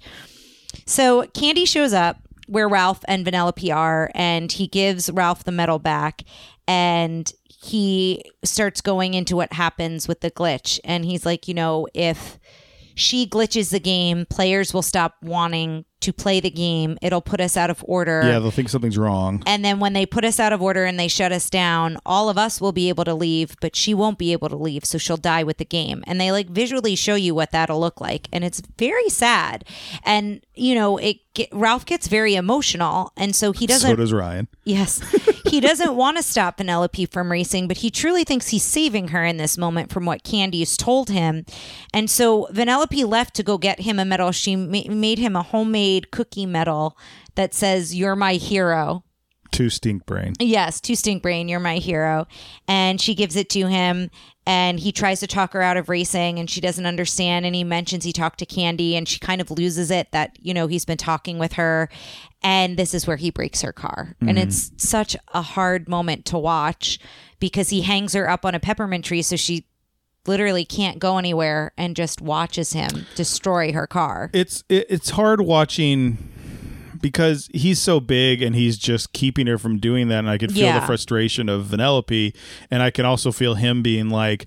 He thinks he's doing a good thing. He thinks... Because Candy frames it as heroes have to make the tough choices. Yeah. So he thinks he's doing something. And this is one of the scenes that I really connect with. I think we've talked about it a little bit on the show. I've, struggled with anger issues. And, I grew up, I know how to patch a hole in the wall really easily because when I was a teenager, I put a bunch of holes in the wall. Yeah. Not a bunch, but every once in a while I do enough. it. Like, I don't want anyone to think I was like, Yeah. But like, I did it enough. And it's not necessarily just like throwing a punch at a hole in the wall. It's flailing or like, and that's why I think Ralph is that when he goes into the Nicelander's home and goes, "Hey everybody," like I've done that so many times where I'm doing something like, "Hey," and I would flail my arms and I'd whack somebody or I'd put a hole in a wall, and it was not necessarily anger, it was just You're I'm too a big for boisterous this guy. space. Yeah. So when he's doing that, I got this real feeling of like he was like, this is my only tool in the toolbox is destroying things,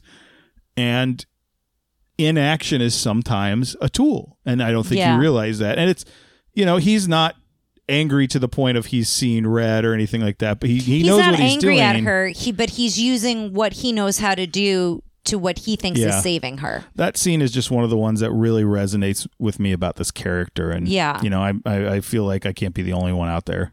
For sure. And so then he finds out, he goes back to his game to find Fix-It Felix, and he realized Fix-It Felix has gone to go find him. He went back. And he finds out that they're going to get the plug pulled in the morning. So all the Nicelanders have left, and the guy who he fights with over the cake is there. Is his name Dwayne? For some reason, in my head I think Dwayne. I can't remember. We should probably look it up. But he's basically like, well, now you can live in the penthouse alone. Yeah, like, he goes, I just didn't want to live in the dump alone. He goes, well, now you can live in the penthouse alone. Which I'm kind of like, hey, buddy, like, you're a jerk. Well, they're blaming him that was my real scathing indictment of but the in their reality, they're blaming him because he left and that's why the game's closing. If he was there, it would have been fine. I mean, I think they understand him more when he comes back at the end. Mm-hmm. Also, Felix is on Wreck-It Ralph's side by that point, so that goes a long way. They're basically just following whatever Felix does, right? Right. When he's in his game, Ralph, he sees Vanellope on the side of the racing game. Yeah, he throws the medal. I think this is cool because it is kind of this idea that they can affect the console. Yeah. And it hits the glass and the thing falls down and he sees the out of order sign falls down. Yes. Yeah, and he sees that. I'm going to print those up the next time I'm sick and I don't want to just good. out of order. Come back tomorrow. But he sees that she's on the whole side of the console, and so obviously she's a big deal in the game. He cuts back to Sour Bill and he goes, explain to me why, if she's a glitch, she's on the console. And Sour Bill's like, bro. And he's like, I'll never tell. And then he eats him. He licks him first, and then he puts all of Sour Bill in his mouth. Yes. And he's like, no wonder they call you Sour Bill. And then Sour Bill's like, please don't do it again. And he's like, King Candy changed the code. He made it so Vanellope is her own thing.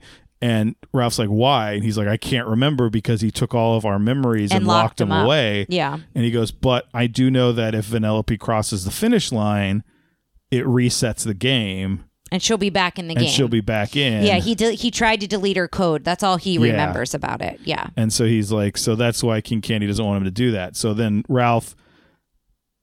How does he get to Felix? Oh, Sour Bill says Felix is in the... He says she's in the dungeon with Felix.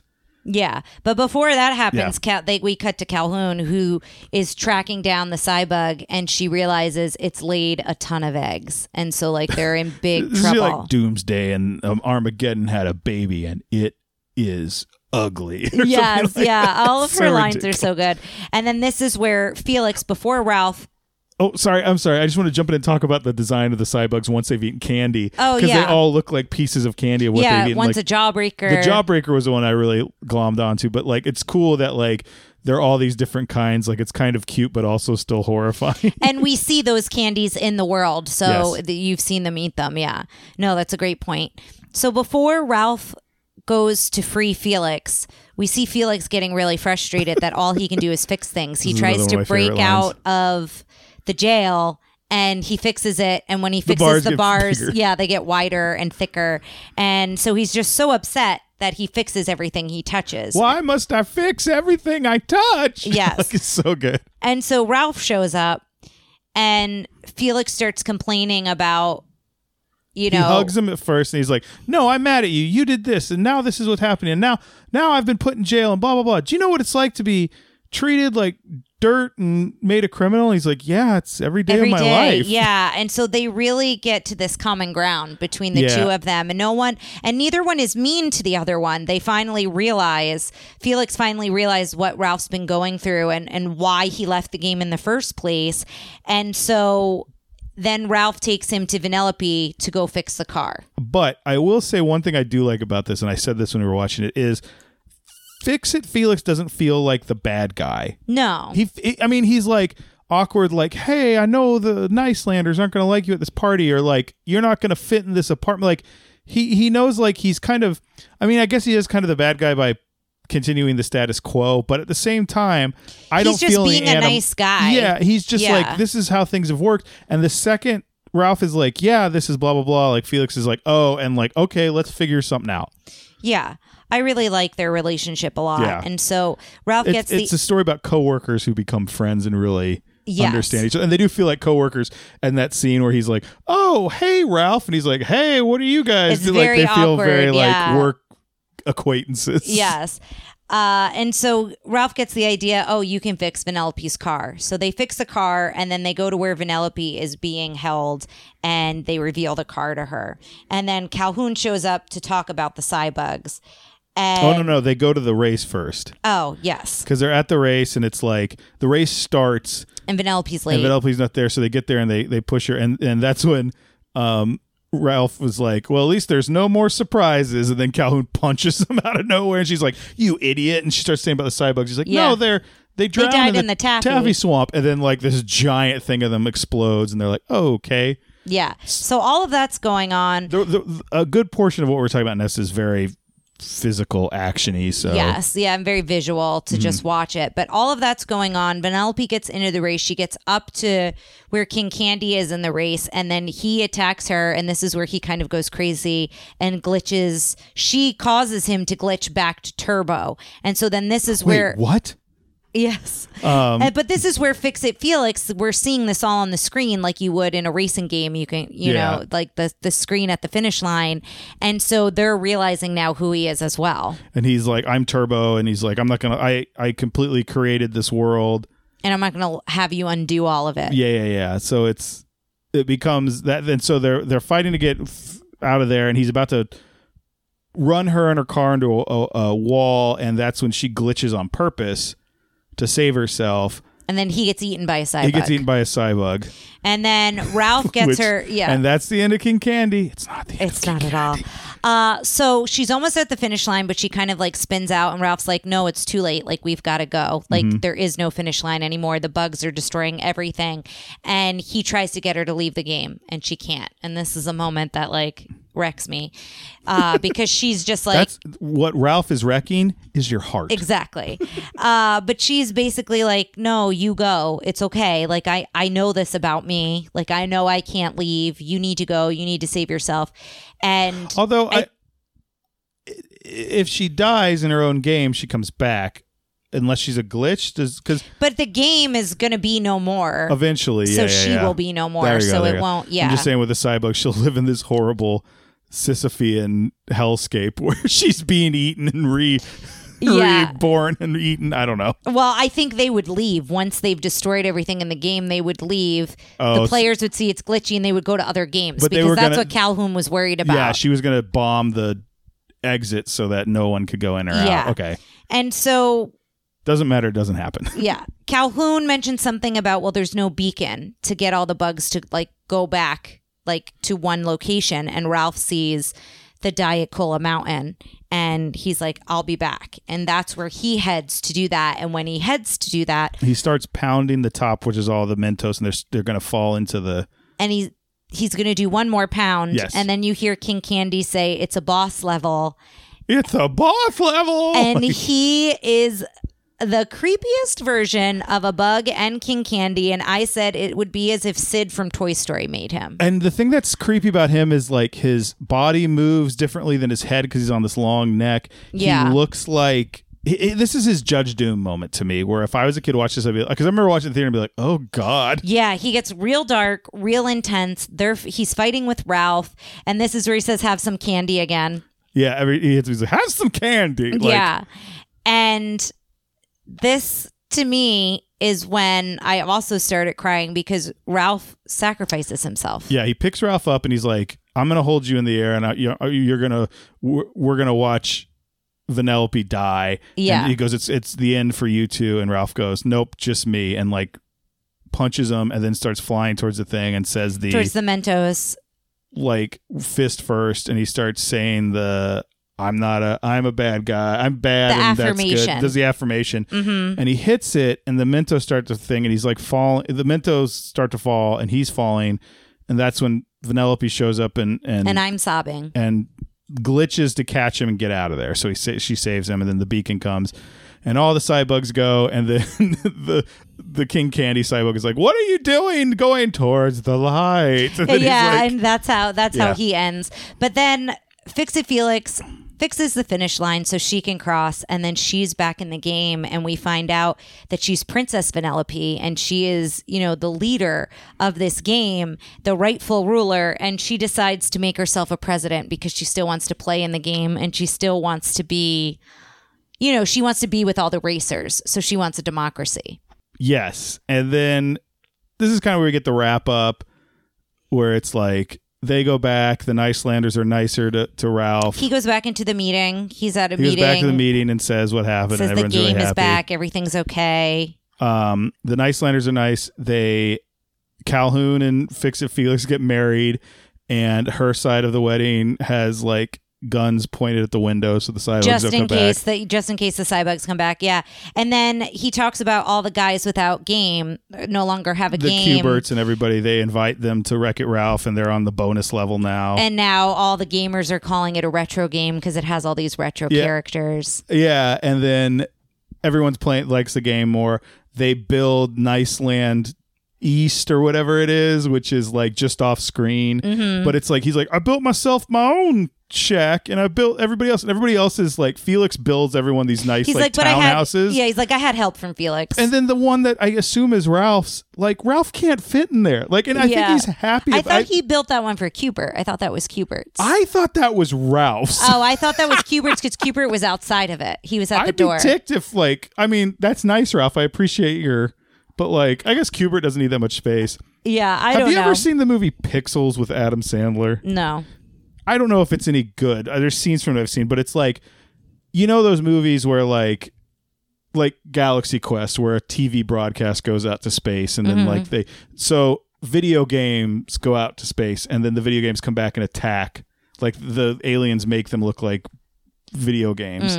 And Cubert plays a big role in that. And I don't know. We'll have to watch some scenes from that. But anyway, that was completely off topic. I was just thinking Cubert. But the best part, how it ends, is they all lift Ralph up. They all celebrate Ralph every now and again. Which I think is their way of being nice to Ralph. Is like, hey, we have to throw you off the building, but you're the hero of this game as well. Like, they're kind of like, before they throw him off. Yeah, and he feels good.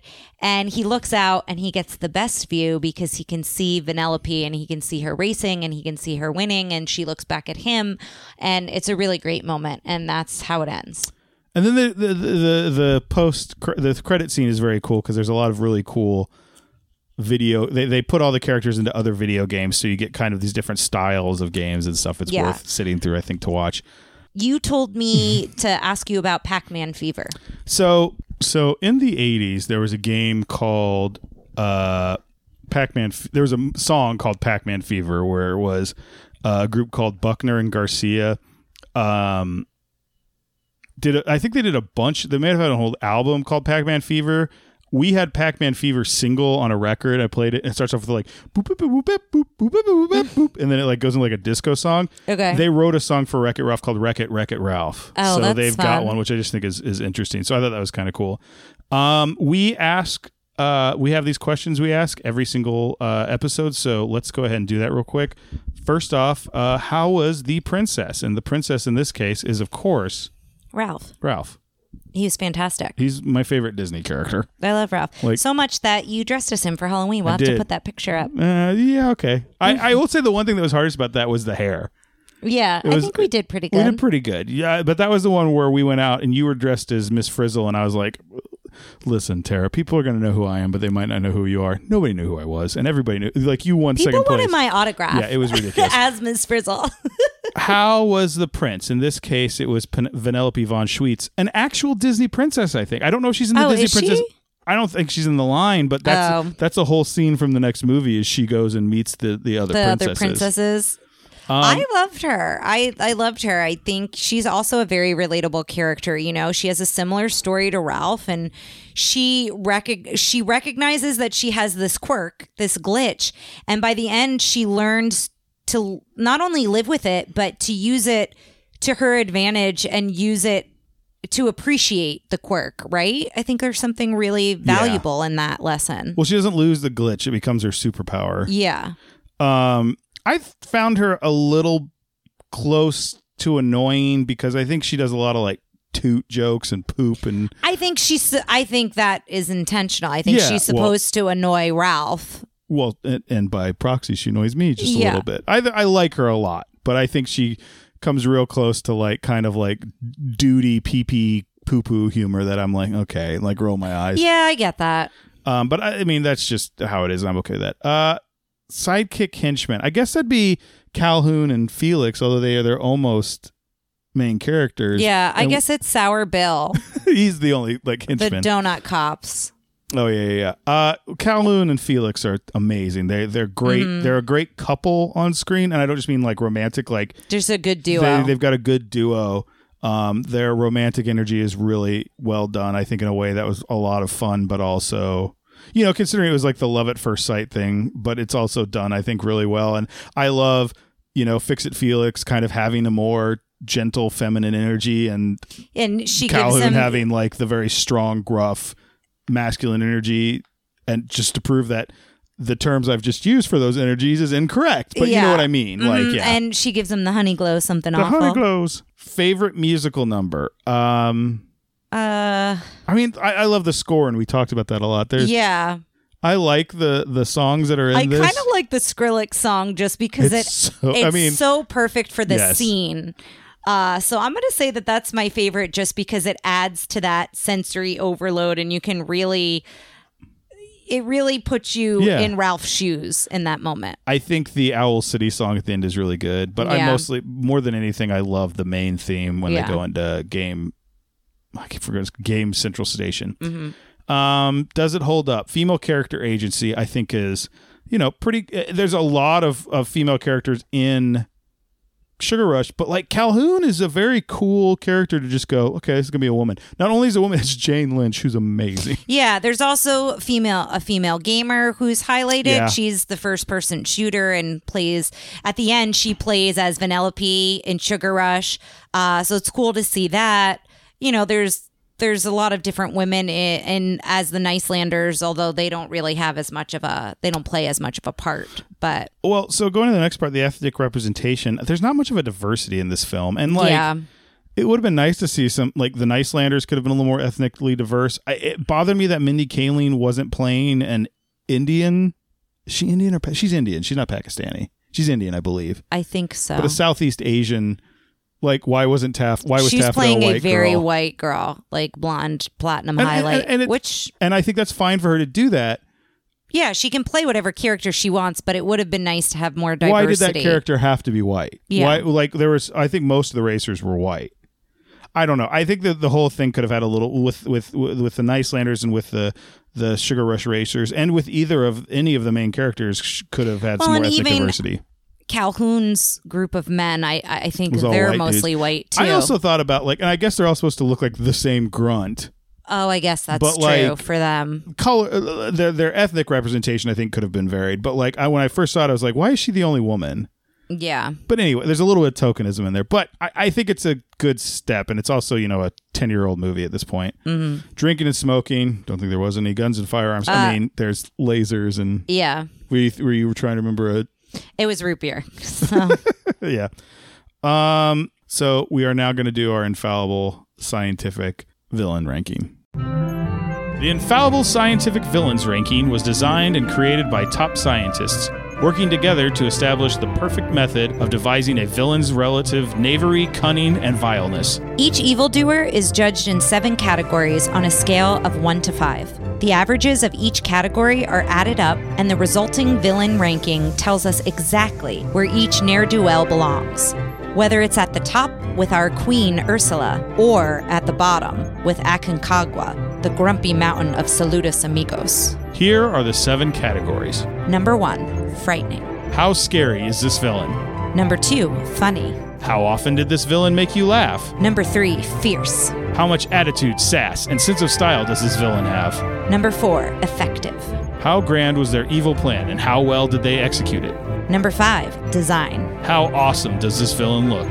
Number 6, go away heat. How much did you honestly hate this villain and want them to be off your screen as quickly as possible? And number 7, yes factor. Whenever Tara sees a villain she loves first appear on screen, she says, yes! How often did you find yourself missing this villain's presence when they weren't on screen? Follow along at home and let us know your own villain scores. And now back to the podcast. Yes. For King Candy. Mm-hmm. Frightening. Okay, I think the face. I wish I could take a picture of the face you're giving. It was definitely you're about to be like, I think he's pretty frightening. I think when he turns, I think when he shows his true self, and when he's Turbo. I think he's creepier I think he's pretty creepy as a Cybug, but he's creepiest when he's glitching between Turbo and. Yes, when he's attacking Vanellope. He's between a 4 and a 5 for me, I think. Yeah, I think I'll give him a 4. I'm going to give him a 4 as well. I wanted to give him a 5, but I think I'll give him a 4. I think the first time I saw it, he was a 5, but now. But I think he also is silly and goofy and dopey. Right, which leads us into our next one, which I think he's a 5 on funny. I think he's a complete fool. Yes. I don't know. I think he's hilarious. Yeah, I'll give him a 5. You can give him whatever you want. I was trying to think. I'm going to give him a 4. I'm going to give him a 4. Great. I love it when you give different scores than me. Fierce. 1 on Fierce. Yeah, he's not fierce at all. No. He's a goofball McGillicuddy who I think only reveals himself as a scary villain at the end. And he also doesn't have a lot of pomp and circumstance, even though he's the king, right? Like, to give him any kind of swagger. Yes. Now, effective. So one could argue that he's very effective because he's transformed the whole world into thinking he's the king and the ruler, and he's gotten everybody to forget that Vanellope, like, everyone's very mean to Vanellope. No one remembers that she was the original ruler. Right. And he stopped her from racing until someone from another game. If Ralph never goes in that game, nothing ever changes. Right. And I also think what's effective about him is he gets Ralph to like do his dirty work for him at one point. Yeah, because he pulls on Ralph's heartstrings. And I think he's I know how the movie ends, so it didn't fool me this time. But like I think you think like, oh gosh, like he seems sincere in that moment to the audience as well. Yeah. When you realize he's Turbo, like I remember not seeing that coming. I think he's at least a 4 for me. Yeah, I feel like. It's hard because in the past I feel like I've overrated people's effectiveness, which I mean, if we've rated Ursula high as effective, I think he should be. He's a 5. I think he does what Ursula does, which isn't always he gets his way for a long the majority of the movie. The point of the movie is he has gotten his way and he has won, and someone has taken away from him. So I'm going to give him a 5. And he's also closed down 2 games. Well, I don't know if that's effective, but yeah. No, I think he's a 5. Design. I think he's a 3.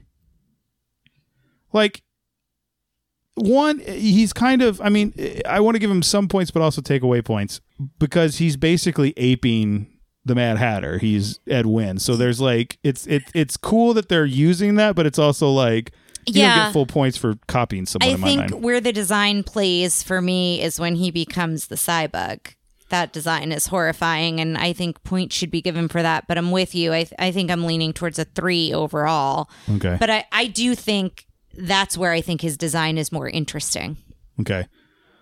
Go away, Heat. Ugh. Does he have a lot for you? Not until that switch, which is towards the end. So what is he for you? I want to get your number first because I feel like you. I don't want to say steal my number, but sometimes I feel like it influences my number, yours, and I want this to be pure. It's between a 2 and a 3. Okay. But I will say he makes me laugh for such a good part of the movie that I don't mind that he's on the screen. That doesn't take away from Go Away Heat. That's what I'm saying. Yes, it does take away from Go Away Heat. No. I think, but just think about the parts where you want him to not be on screen, because what that does to me is adds to yes factor. Oh, then a 3. Okay, you're gonna give him a 3. I'm gonna give him a 2. And then I'm going to give him a yes factor of 4. I love King Candy. I do the voice. I mean, and a lot of it has to do with the fact that he's playing on that Ed Wynn energy, but yeah, I love Ed Wynn, and so that's part of it. I don't know that I did at one point, I think, say I love King Candy. So he's a really good villain, I think. I'm going to give him a 4. I think he does the thing that Hans does, but better. Like, Hans is kind of a nothing character till you realize he's betraying. Spoiler. We're on a Disney podcast. But like King Candy, you like King Candy, and he's like, by the way. Yeah. So that gives him, folks, a high score. 24, and I will see where that puts him. King Candy is tied for, I believe, 17th place with Madame Medusa. Oh, I think he's in good company with her because she kind of goes off the rails like he does. Yeah. He's above Hades. I think some of the other ones should be, maybe it's their effectiveness. Like you said, I think the big thing going for him in this is effectiveness. Agreed. We rated her high because she was endangering children too. Madame Medusa, if I remember correctly. Yeah. So that, we own it. We love it. It doesn't go in the vault. It Absolutely definitely goes not on the shelf. It will go back on the shelf as soon as this is over. And honestly, even though I don't think I've watched it since we watched it in the theater, I think it's one that I need to include in my rotation of if I'm not feeling well, because I really enjoy it and I think I just forget about it. Yeah, I mean, I think it definitely like feels like more of a me movie, but I think it's good. You know what I'm saying? Like, I don't feel like, sometimes it feels like I don't watch things that I think you and I would enjoy, because I want to save it for a time when it's you and I. Yeah. And I think this falls under that for you. Mm-hmm. But for you, it's a little different. And I think it is one I would rewatch on my own, too. Yeah. So, hope you guys really enjoyed that episode. I certainly know I did. And I'm really excited for our next episode, because we're finally going to check out a mini tale on Tron Legacy, continuing our little video game twofer on this one. Yes. And we will see you then. All right. Take care, listeners. Game over, yeah! Thanks for listening to Tara and Ryan's Princess Diaries. If you've got a Disney story to share, a bone to pick with us, or just want to say hello, call the Princess Diaries hotline at 707-YO-TRPD1. That's 707-968-7731. You can send us an email at trprincessdiaries@gmail.com, tweet at us at trpdiaries on Twitter, or check out our Instagram at trprincessdiaries. Join the Facebook group to post Disney memes, vote in our Disney-themed brackets, and meet other fairy tale friends. Facebook.com/groups/trprincessdiaries. Tara and Ryan's Princess Diaries are available on iTunes, Stitcher, Spotify, or wherever you get your podcasts. Wherever you hear us, please be our knight in shining armor and give us a 5-star review. Check out pods.link/trprincessdiaries for all the places you can find us on the web, including how you can support us through our Ko-fi account or our Redbubble merchandise store. Thanks again, and until next time, remember to always live happily ever after.